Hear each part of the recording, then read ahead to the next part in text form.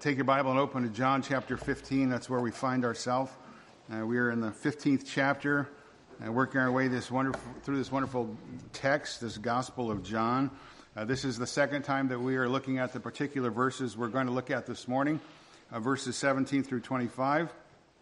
As you know the story, because I try to introduce it each week, the Lord and his 11 true disciples have left the upper room. They're on their way to the Garden of Gethsemane.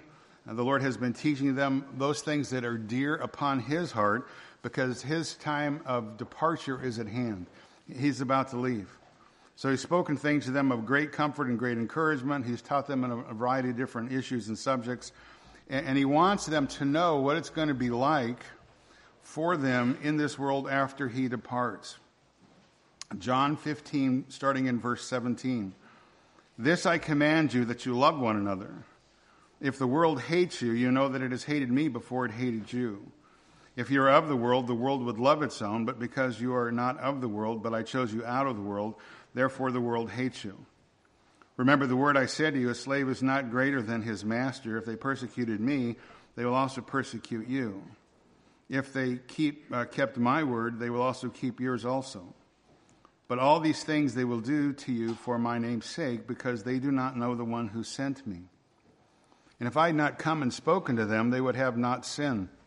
But now they have no excuse for their sin. He who hates me hates my Father also. If I had not done among them the works which no one else did, they would not have sin. But now they have both seen and hated me, and my Father as well. But they have done this in order that the word may be fulfilled that is written in their law. They hated me without a cause. So again, this is the night the Lord Jesus is betrayed. He has told them previously that they're going to bear fruit for God, that there's going to be a great connection, a very close connection between them and him if they abide in him. And that if they abide in him, he'll give them great joy, that his life will flow through them. He's called them his friends. But again, he also wants to warn them about what is coming. He wants them to know what it's going to be like to represent him in this world, that it's not going to be easy, that they're going to face extreme hostility in a world as they stand and give testimony for the person of Jesus Christ.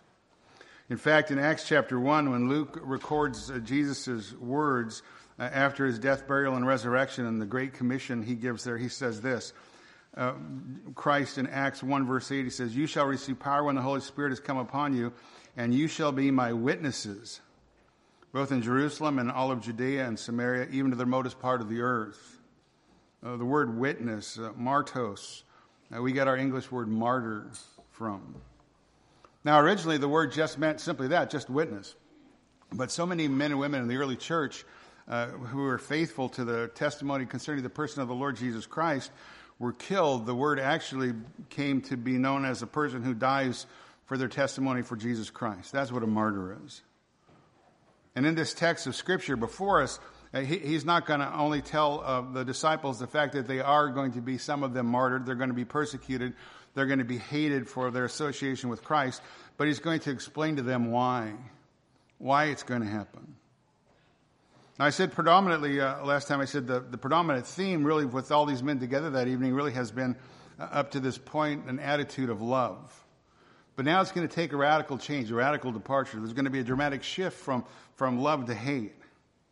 And again, the Lord, out of his kindness and his concern for his disciples, he wants them to know what is coming because he doesn't want them to be caught off guard. He wants them also to know that he's well aware of what it means to represent him in this world, what it's going to be like for them in a fallen world. He knows that. In fact, the last Lord's Day together, I spent a great portion of our time making you aware of the fact that Christians have been persecuted. Literally millions, if not hundreds of millions of believers have been persecuted and martyred for their faith in Christ since the beginning of the church in Acts chapter 2. I kind of gave you a high-level flyover, if you will, of some of the different texts in the New Testament that shows how persecution broke out in the book of Acts, starting in chapter 4 with the persecution of the religious leaders against Peter and John, and then how it moved to the place where the religious leaders stoned Stephen to death in chapter 7 of the book of Acts.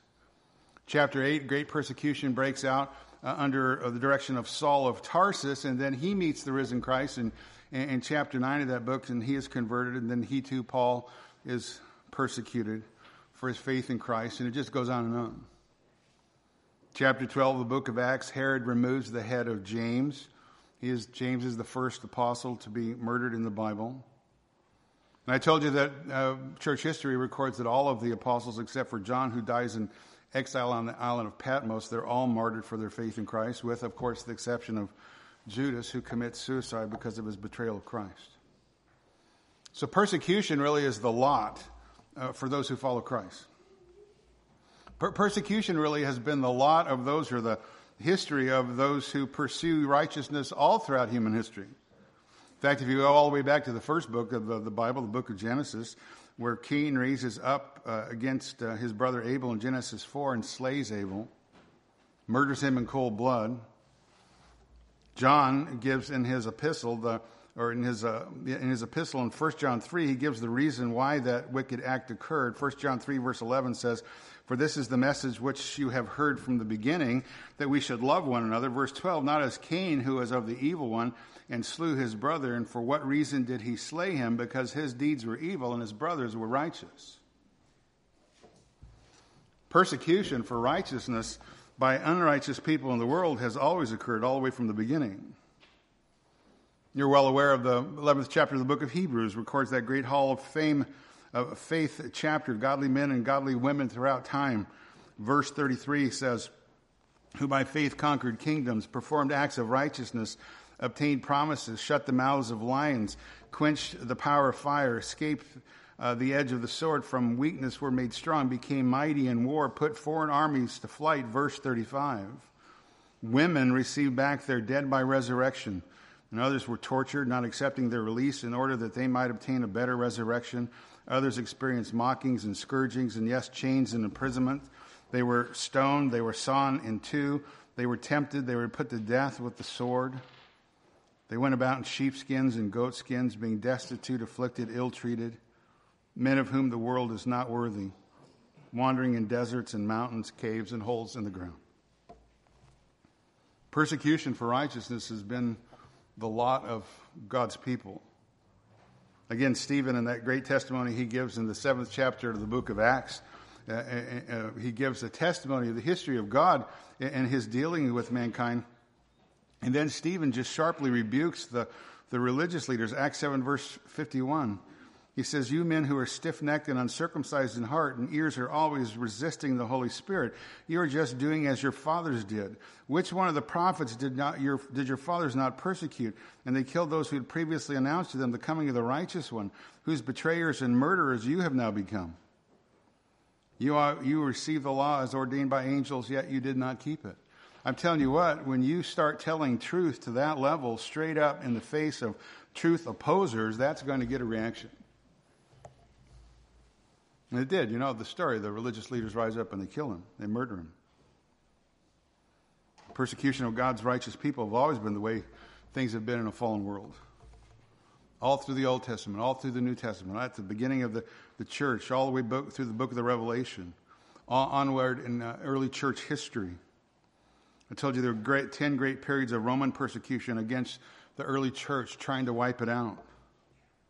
Persecution in the Middle Ages, persecution all the way through the times of the Reformation, and even up to our day as I spoke. Some sources suggesting that perhaps up to 100,000 Christians are murdered every year in this world for their faith in Christ, their testimony for Christ.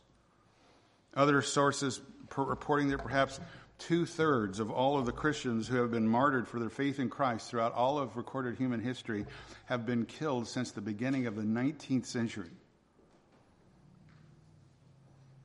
Believers killed everywhere around the world, either by communist regimes or slaughtered by Islam or other false religious systems such as Roman Catholicism. Genuine believers have always been persecuted because genuine believers represent God, who is truth. And unrighteous people hate the truth.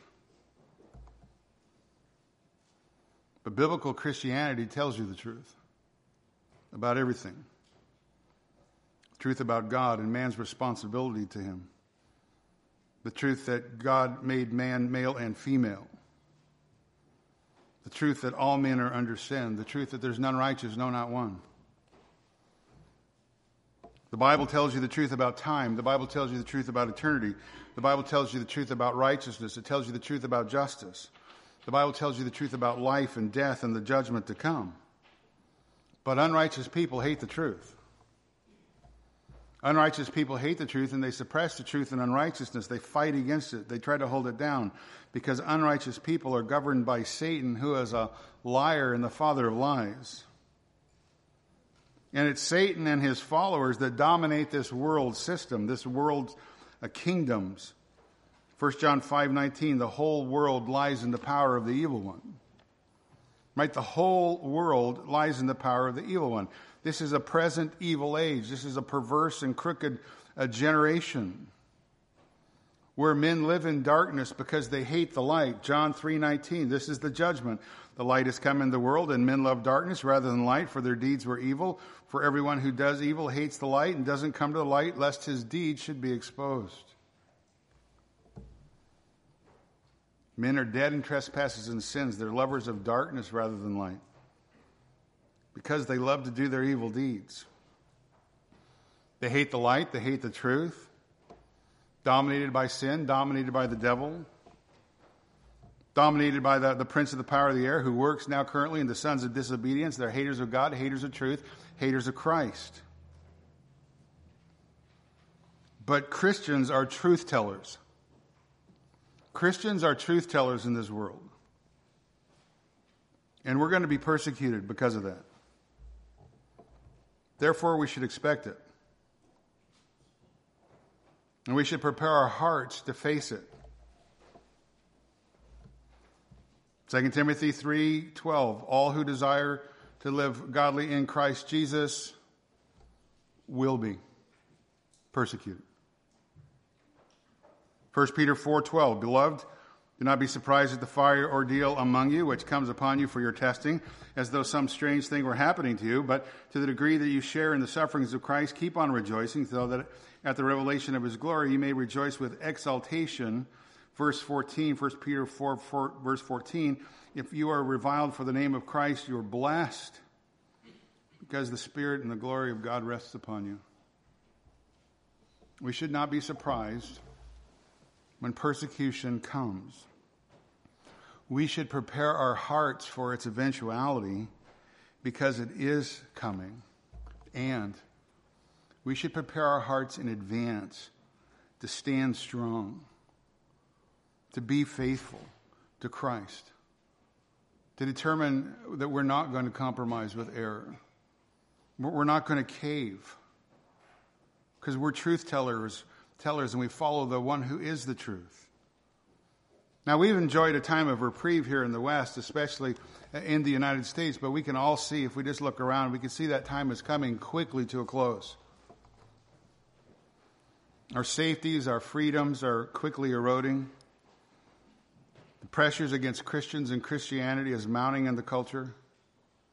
Persecution is escalating all around the world. Therefore, we should not be surprised when it comes here, even if it comes to the level of shedding our own blood, because that has been the history of God's redeemed people. But again, what we need to do is prepare our hearts, and we need to have a biblical understanding. We need to change our attitude towards it. Now, I'm not saying we should embrace suffering. I'm not saying we should go out and seek persecution. We should not. But as we live as salt and light in the world, representing Christ and representing the truth, in a world of lies, in a world of darkness, persecution will come. And what we need to do is grasp a heavenly perspective on the issue. So put a mark right there in your Bible, and then turn with me very quickly back to the book of Matthew. Matthew chapter 5.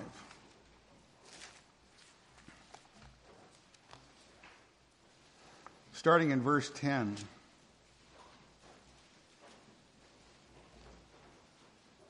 And listen to what the Lord Jesus says should be our attitude when persecution comes for the sake of righteousness. Matthew 5, starting in verse 10.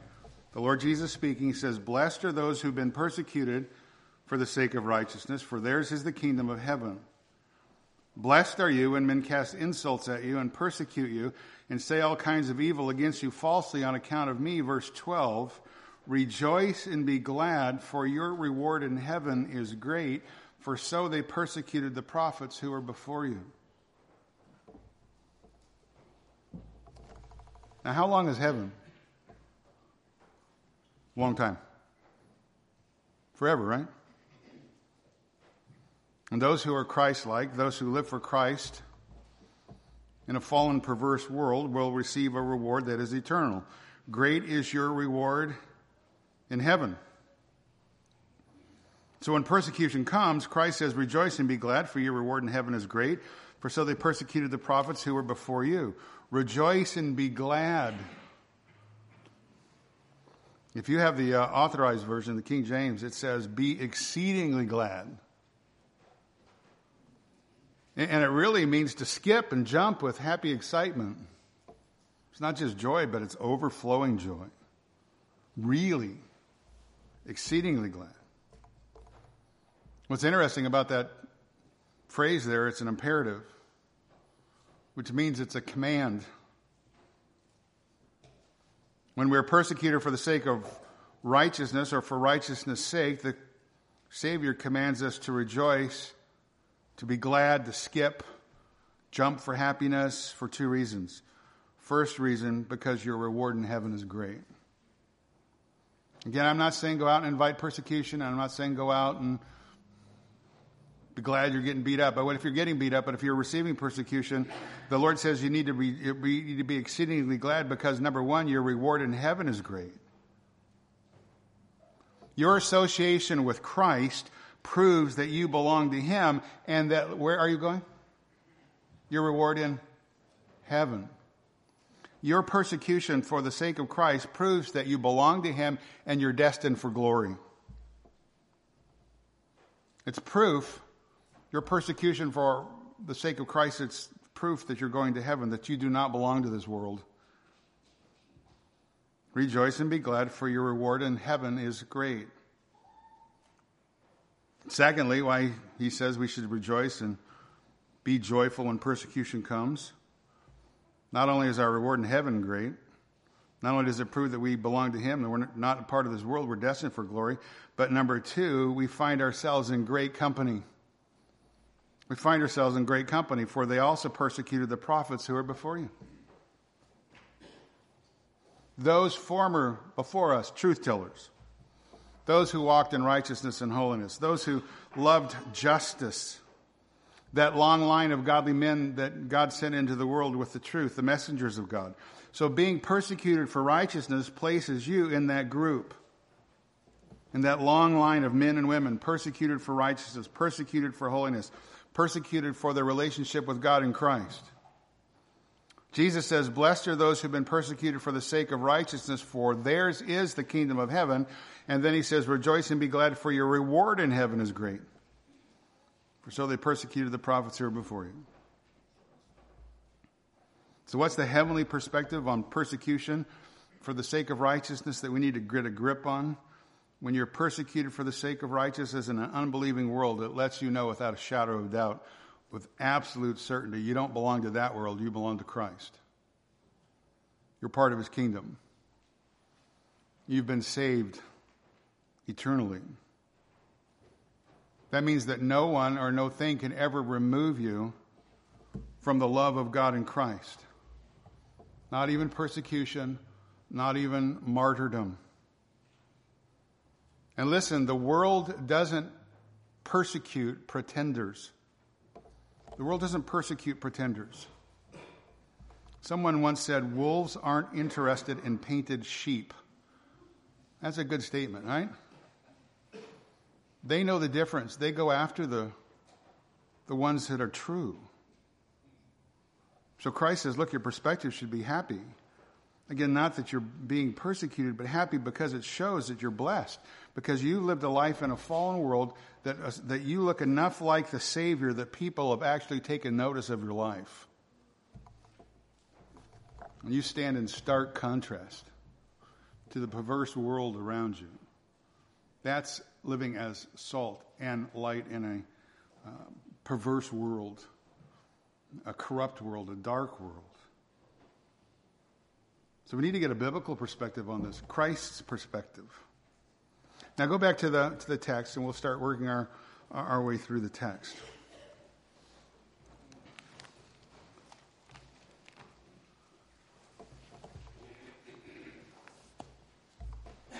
Again, it's Thursday evening. He has been betrayed by Judas. He's literally just hours away from his arrest and crucifixion. And again, he wants these men whom he loves to understand that the world is going to hate them, the world is going to persecute them. Just like the world hated him and persecuted him, their Lord. So that's why one more time the Lord repeats that command in verse 17. He said the same thing back in chapter 13, verse 34. He said it twice there. He said it in chapter 15, verse 12. Again here, verse 17. This I command you, that you love one another. Fourth time, just at a few verses. This I command you, you love, present active. You keep on loving one another. It's vitally important, the Savior says, that you who are believers in me, followers of me, that you keep on loving one another. Because as I told you last time, we are all we have. So if you got a problem with somebody in the room, you need to reconcile it. You need to get it taken care of, because we are all we have. The world is going to hate us, therefore we'd better stick together. We'd better love each other. We'd better be an encouragement to each other. We better, through love, serve one another. Being kindly affectionate to one another. Endeavoring to keep the unity of the Spirit and the bond of peace. Kind to one another, tenderhearted, forgiving one another. Bearing with one another and forgiving each other, whoever has a complaint against anyone, just as the Lord forgave you, so also should you. There should never be a quarrel in the body of Christ that can't be reconciled, and reconciled quickly. I mean, if Christ forgave us of our sin against him, that took him from the realm of glory in his rule to come and incarnate himself, to suffer and die in our place, if he condescended in that kind of great love for us as a demonstration of the kind of love that we are to demonstrate towards each other, why in the world would we ever hold grudges towards anybody in the body of Christ? Got to be quick accounts. Time's short, eternity is coming. Can never let division come in the body of Christ, ever. Love the brotherhood. Above all things, be fervent and love towards one another. Again, we better be loving each other constantly, keep on actively, presently loving one another, because we're the only people we have in this world. The world around us is going to hate us. Therefore, we should always be showing humility and gentleness, being patient with forbearance towards one another in love. This I command you, that you love one another. Now, the Lord's going to give three reasons why the world hates his followers, the followers of Christ, so much. First, the world rejects or hates those who are not part of it. The world hates Christians because they hated Christ. And then the world hates Christians because they don't know God. I'll go over those again. We did the first one last time. We worked our way through that.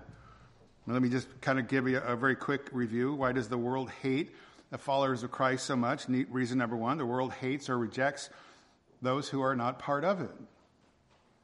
Again, verse 18. If the world hates you, you know that it hated me before it hated you.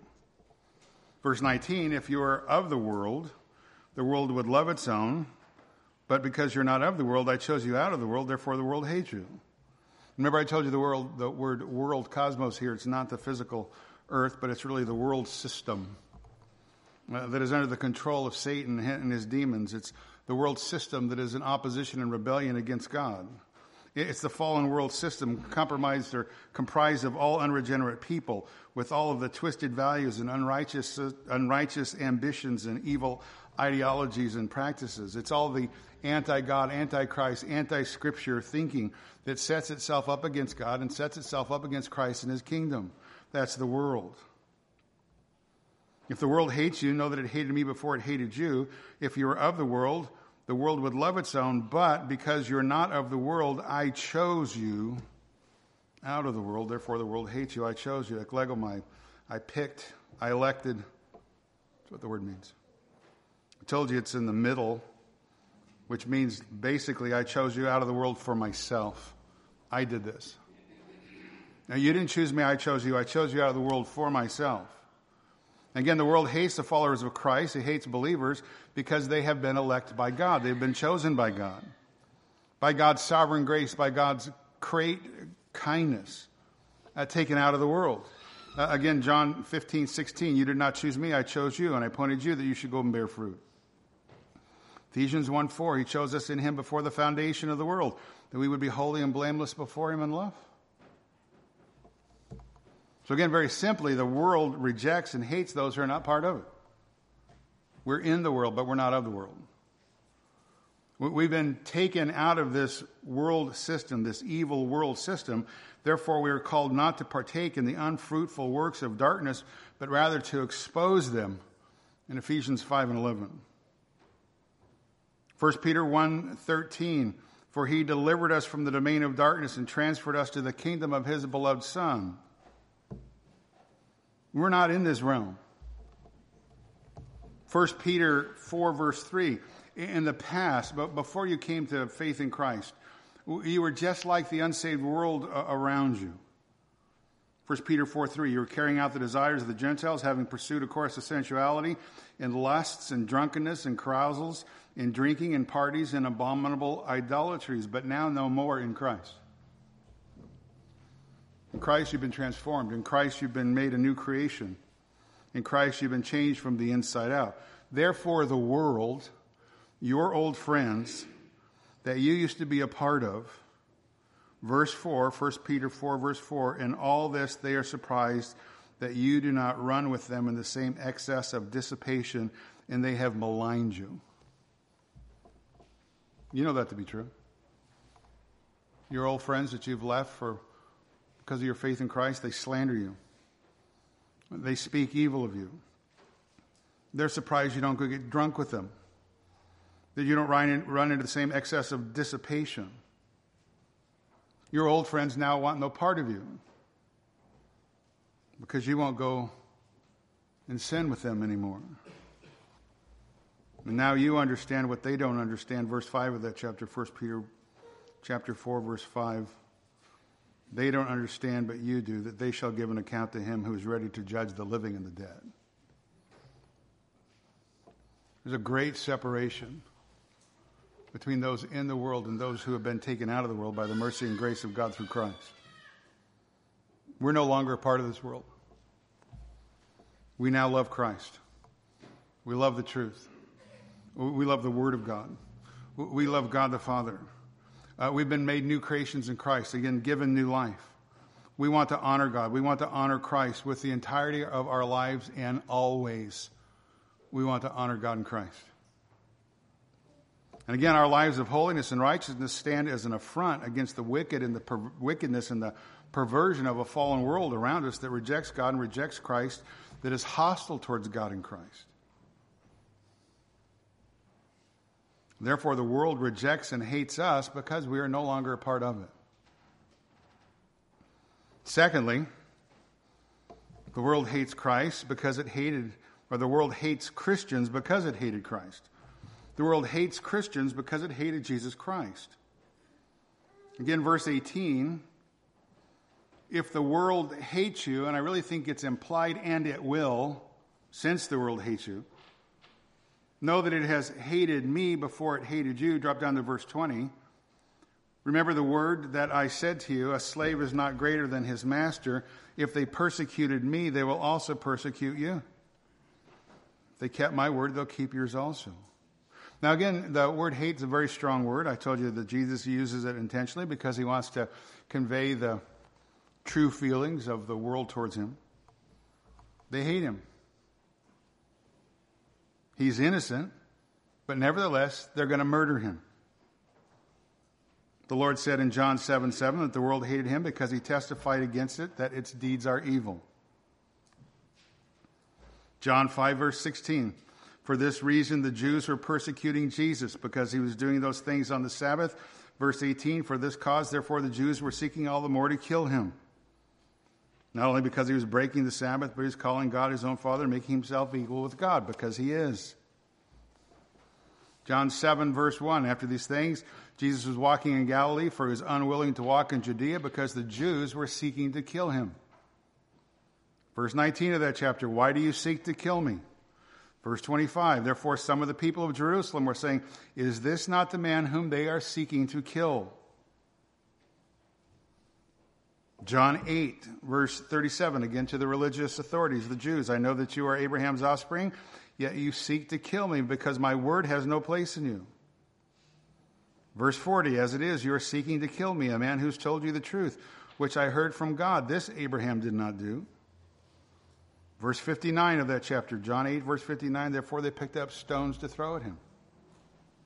John 10:31, the Jews took up stones again to stone him. John 11, verse 53, from that day on they planned together to kill him.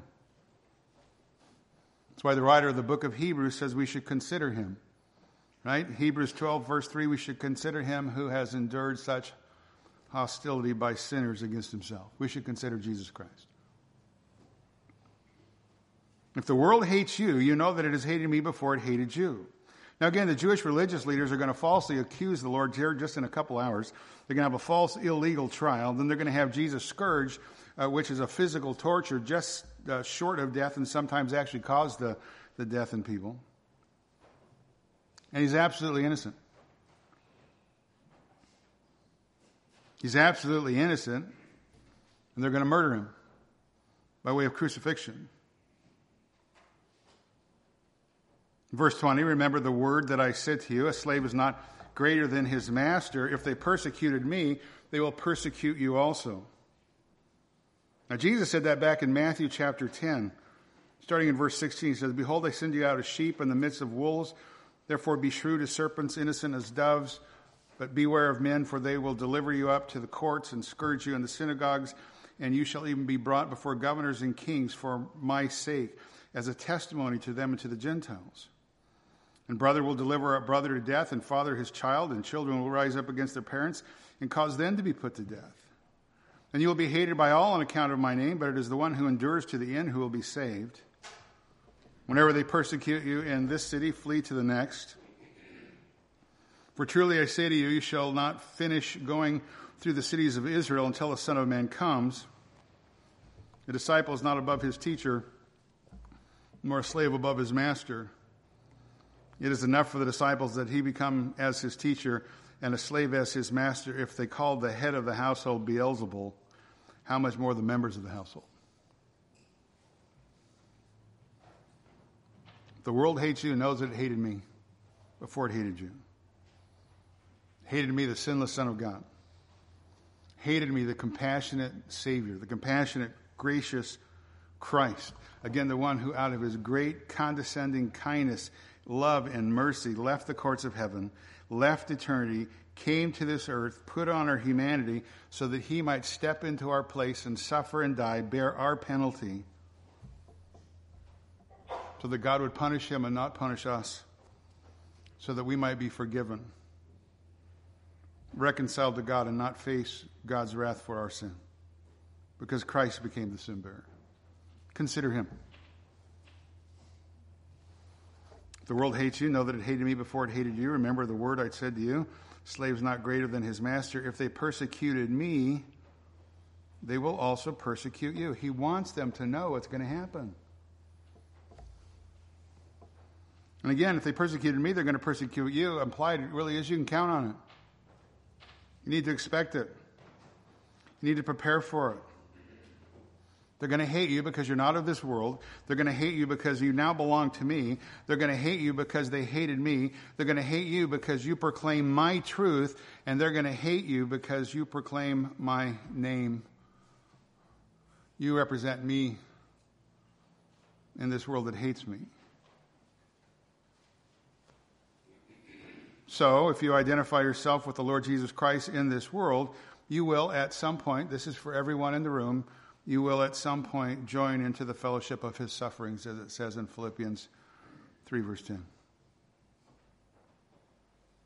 Expect it. Prepare for it. Have a biblical perspective when it comes. But then he adds this, a little word of hope, verse 20.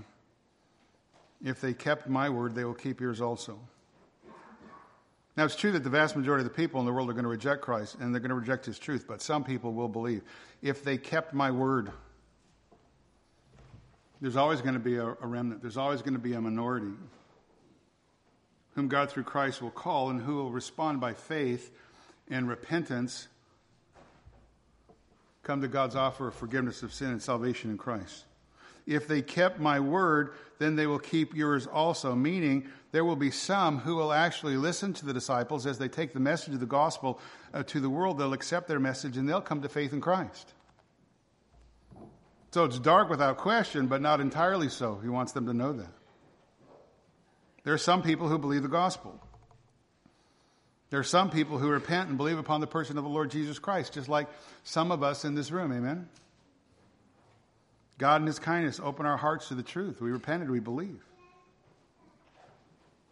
And there's a tremendous amount of joy on our part because we've been forgiven and we see the truth. And there's a tremendous amount of joy that comes to our heart when we share the truth with somebody and they respond in saving faith. They respond to faith in Christ because now they've just escaped eternal condemnation and now they can give glory due to God and Christ that they both deserve in time. And that all far outweighs the troubles and sorrows we endure as we're hated by a hostile world around us that hates the truth and hates God and hates Christ. So why does the world hate the followers of Christ so much? Well, the world rejects and hates those who aren't a part of it. The world hates Christians because it hated Jesus Christ. And number 3, the world hates Christians because it doesn't know God. It doesn't know God. Verse 21. But in all these things they will do to you for my name's sake, because they do not know the one who sent me. All these things they will do to you for my name's sake, because you represent me. Now, persecution as a believer comes in this world, and it's not completely directed at us alone.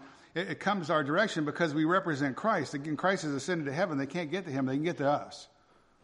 They hate Christ. They can't get to him. They can get to us who represent him. We represent Christ. All these things they will do to you for my name's sake. Jesus, Matthew chapter 5, verse 11. Blessed are you when men cast insults at you and persecute you and say all kinds of evil against you falsely on account of me. Matthew 10, verse 22. You will be hated by all on account of my name. Matthew 24, verse 9, then they will deliver you to tribulation, will kill you. You will be hated by all nations on account of my name.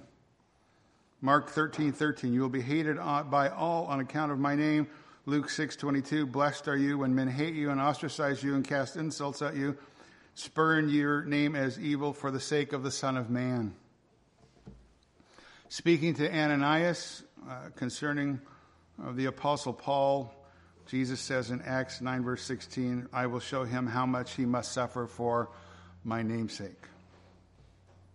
1 Peter 4, verse 14, if you were reviled for the name of Christ, you're blessed because the Spirit and the glory of God rests upon you. Listen, persecution is going to come for a believer in this world because they represent Christ. And suffering for the name of Christ has been the way it has been since the beginning of the church.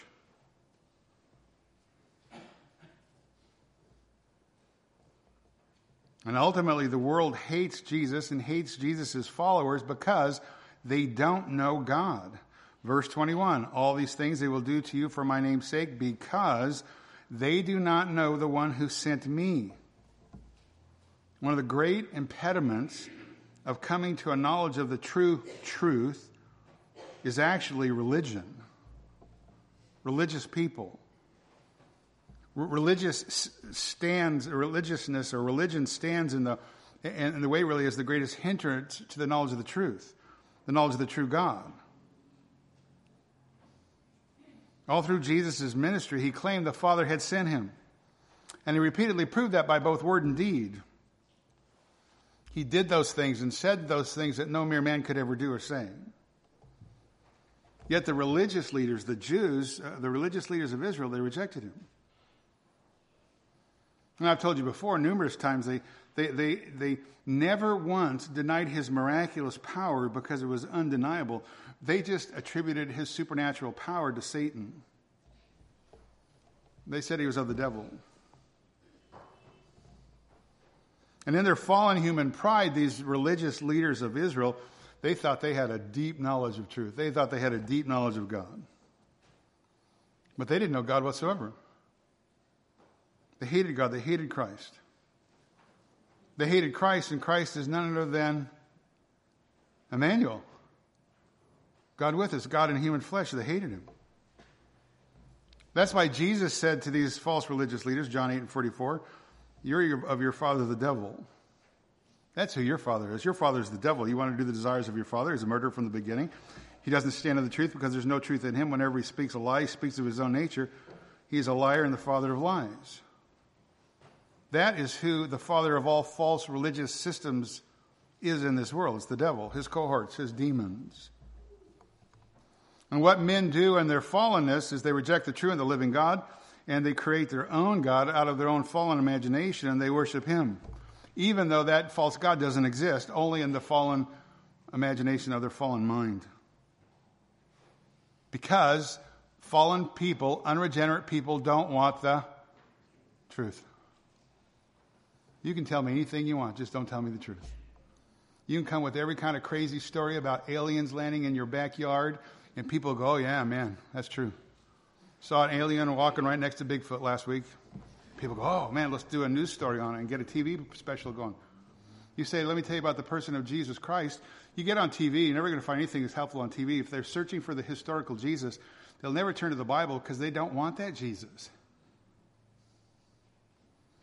They want the Jesus who will bow to Santa Claus and Rudolph and every other kind of cultural trappings of a false religious system that tries to feel good about itself at Christmas time, but rejects the Savior, rejects the person who has the reason that we have Christmas. And again, it's not in a fallen world, it's not that men don't have access to truth. They have it if they want it, but they don't want it. What unbelieving men do, what unbelieving women do, is they suppress the truth in unrighteousness. They fight against that truth. They hold the truth down in unrighteousness. Romans chapter 1, verse 18, for the wrath of God is revealed from heaven against all ungodliness and unrighteousness of men who suppress the truth in unrighteousness, because that which is known about God is evident within them, for God made it evident to them. That's the hardness of man's heart. Dead in trespasses and sins because of the rebellion against God. They reject the truth, and not only reject it, they fight against it. That's the religious leaders of Israel in that false system. They had the entire Old Testament. They knew from the book of Genesis the promises concerning the coming of Messiah. They knew what he would be like. They knew what he would do when he came, his power, his grace, his kindness, his compassion. And then when Jesus showed up and he fulfilled all the Old Testament prophecies concerning the Messiah, the religious leaders rejected him and they murdered him. False religion at any kind apart from biblical truth is always an impediment to coming to a knowledge of true truth. And Jesus Christ is God's perfect revelation to mankind. And if you reject perfection, if you reject truth, if you reject the one who says, I am the way, the truth, and the life, and no one comes to the Father but through me, then you have just put yourself outside of hope. And you've just put yourself in the position of condemnation. Because you have just knowingly rejected the greatest, fullest possible revelation of God to mankind, the person of Jesus Christ. And not only did the religious leaders reject Christ, they sought to dissuade other people from following him also. Therefore, their rejection of him was inexcusable and irreversible. That's why Jesus warned these guys, these religious leaders. Matthew 12, verse 31, therefore I say to you, any sin and blasphemy shall be forgiven men, but blasphemy against the Spirit shall not be forgiven. Again, all the demonstrations of the miraculous power of Christ, the compassion of Christ. All that he had done was done by the power of the Holy Spirit, and therefore rejecting him and attributing Christ's power to Satan, these men were purposefully blaspheming the Holy Spirit. These men are not victims of that. We just didn't understand, and no, they are evil. When you reject the truth, you are in the category of evil. When you reject the Savior, you're in the category of evil. Christ is the deliverer. He's saying, come out of that kingdom, come out of that realm. There's no one that needs to be mistaken, no one that should not understand the truth, because the truth is available. It's found in God's Word, and the truth incarnate is found in the person of Jesus Christ. There aren't going to be any excuses on the day of judgment. I didn't know. That's a lie of Satan. These guys knew. They weren't well-intentioned. They knew. They rejected Christ. Therefore, they're not going to be forgiven. They had a full knowledge of the truth. They'd fully rejected knowing the full, irrefutable revelation of God through the person of the Lord Jesus Christ. Therefore, there's nothing more for them to see. There's nothing more for them to hear. Nothing that could change their hard hearts, because they refuse to embrace the truth of Christ. And that's the way it is for everyone outside the kingdom. Jesus Christ is not an option amongst many options. He is the only truth. I'm the way, the truth, and the life, and no one comes to the Father but through me. I've spoken a lot through this series about the irrationality of unbelief. And again, how Jesus over and over and over and over and over again proved who he was. And he repeatedly warned these people, these religious leaders. John 8:24, I said therefore to you, you shall die in your sins, for unless you believe that I am, you shall die in your sin. The world hates Christians. Christians aren't of this world. The world hates Christians because it hates Christ. The world hates Christ. The world hates Christians because it doesn't know God. All these things they will do to you for my name's sake, because they do not know the one who sent me. Now again, at the time of the Lord Jesus Christ here on earth, during his incarnation, Judaism had completely apostatized. Long since lost touch with truth. Long since lost touch with the person of God himself. They served only their own purposes. Ignorance was the defining characteristic of their age, and ignorance is the defining characteristic of the age in which we live. Those who crucified the Lord Jesus then and those who deny him now lack understanding. Paul, 1 Corinthians 2:8, none of the rulers of this age has understood, for if they'd understood it, they would have not crucified the Lord of glory. They are willfully ignorant. And you know as well as I do, a lot of people out there who think they know God. A lot of people who think they know God, but they don't. Or they reject God. They reject Christ. A lot of people who think they're spiritual. A lot of people who claim to love Jesus. A lot of religious people, theologians, priests, pastors, religious figures. But they don't know God because they reject the truth. They reject God's written truth, the Bible, and again, they've rejected God's greatest revelation, truth incarnate, the person of the Lord Jesus Christ. And God desires all men to be saved and come to a knowledge of the truth, but listen, unrighteous men don't want that. They don't want that. So again, I think you have to understand in the context of the story here that these men, these religious leaders that are persecuting Christ, coming to arrest him here just in a couple hours, they have a great and a greater responsibility in rejecting the truth. Look at the personal pronouns. Verse 22. If I had not come and spoken to them, they would not have sinned, but now they have no excuse for their sin. He who hates me hates my Father also. Again, here in the context of the story, Jesus had revealed himself over and over again to this generation, to these religious rulers of Israel. Again, they had the truth written in the Old Testament. They had the truth incarnate standing right in their presence, and he was rejected. They rejected him. I come and spoken to them. They would not have sinned, but now they have no excuse. Again, repeatedly, probably begs the point, but repeatedly all through his ministry, he said that it was God the Father who had sent him. They wouldn't listen. John 5:24, he who hears my word and believes him who sent me has eternal life. Doesn't come into judgment. John 5:36, this is the witness is greater than that of John, for the works which the Father has given to me to accomplish the very works I do bear witness of me that the Father has sent me, and the Father has sent me, and he's come and bore witness of me. You have neither heard his voice at any time nor seen his form. John 7, verse 16. My teaching is not mine, but him who sent me. Verse 28 of that chapter. He who sent me is true, whom you do not know.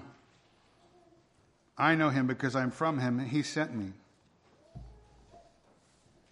John 8:18.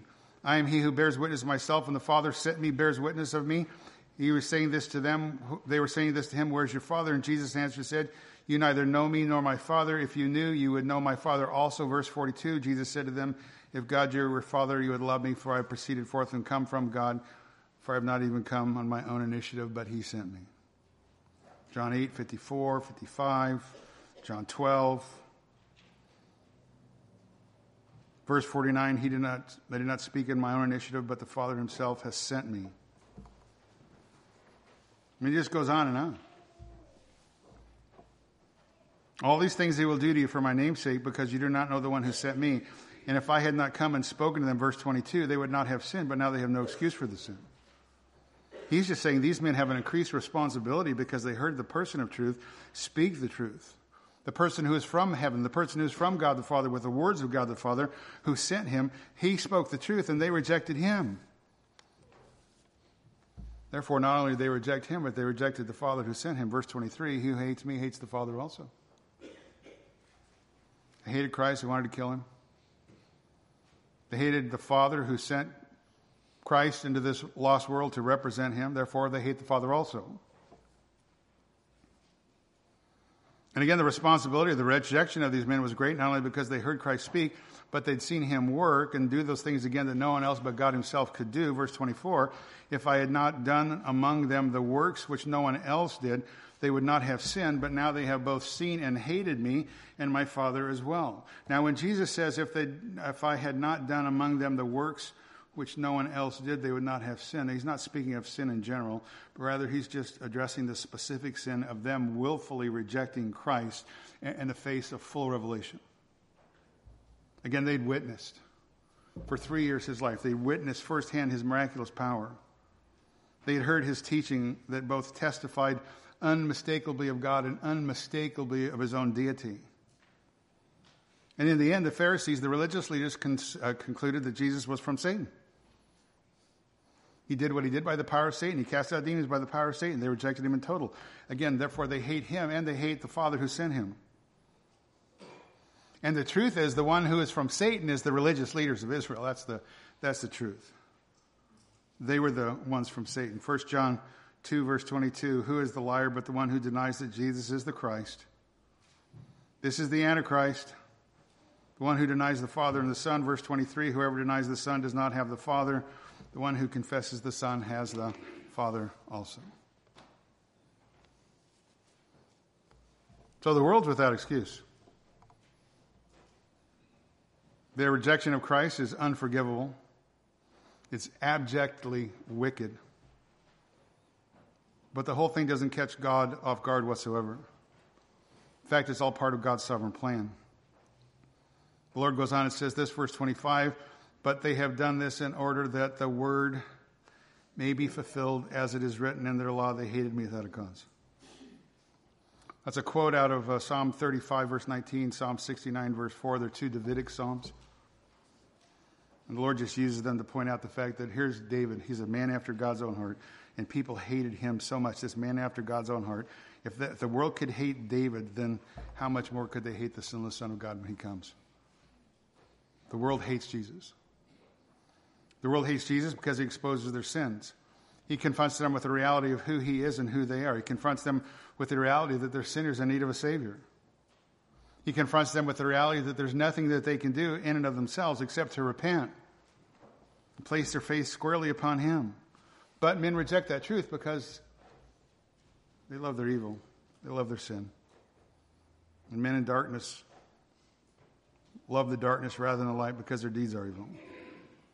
So all men are without excuse. The world hates Jesus Christ. Jesus says, again, there's no valid reason they hate him. He says this, they hated me without a cause. And that's what the world did then. That's what the world continues to do in the day in which we live. There's nothing different. The world hates Christians. The world hates Christ with an utmost passion, completely without cause. And again, the world's going to hate those who faithfully belong to him and represent him well in a fallen world. Listen, we just need to realize that. We just need to realize that if we're going to follow Christ, be faithful to him in a wicked world, that we're going to suffer at the hands of a God-hating, Christ-hating world. And if you're not willing to do that, again, I'm not saying going out to encourage it, because it'll come. But if you're not willing to do that, then you can't be his disciple. Because there's a high price to follow Christ. The rewards are much higher, but there's a high price to pay, and Christ calls us to utmost fidelity to him and to him alone. Matthew 10, verse 33, whoever shall deny me before men, I will also deny him before my Father who is in heaven. Matthew 16, 24, Jesus said to his disciples, if anyone wishes to come after me, let him deny himself, take up his cross, and follow me.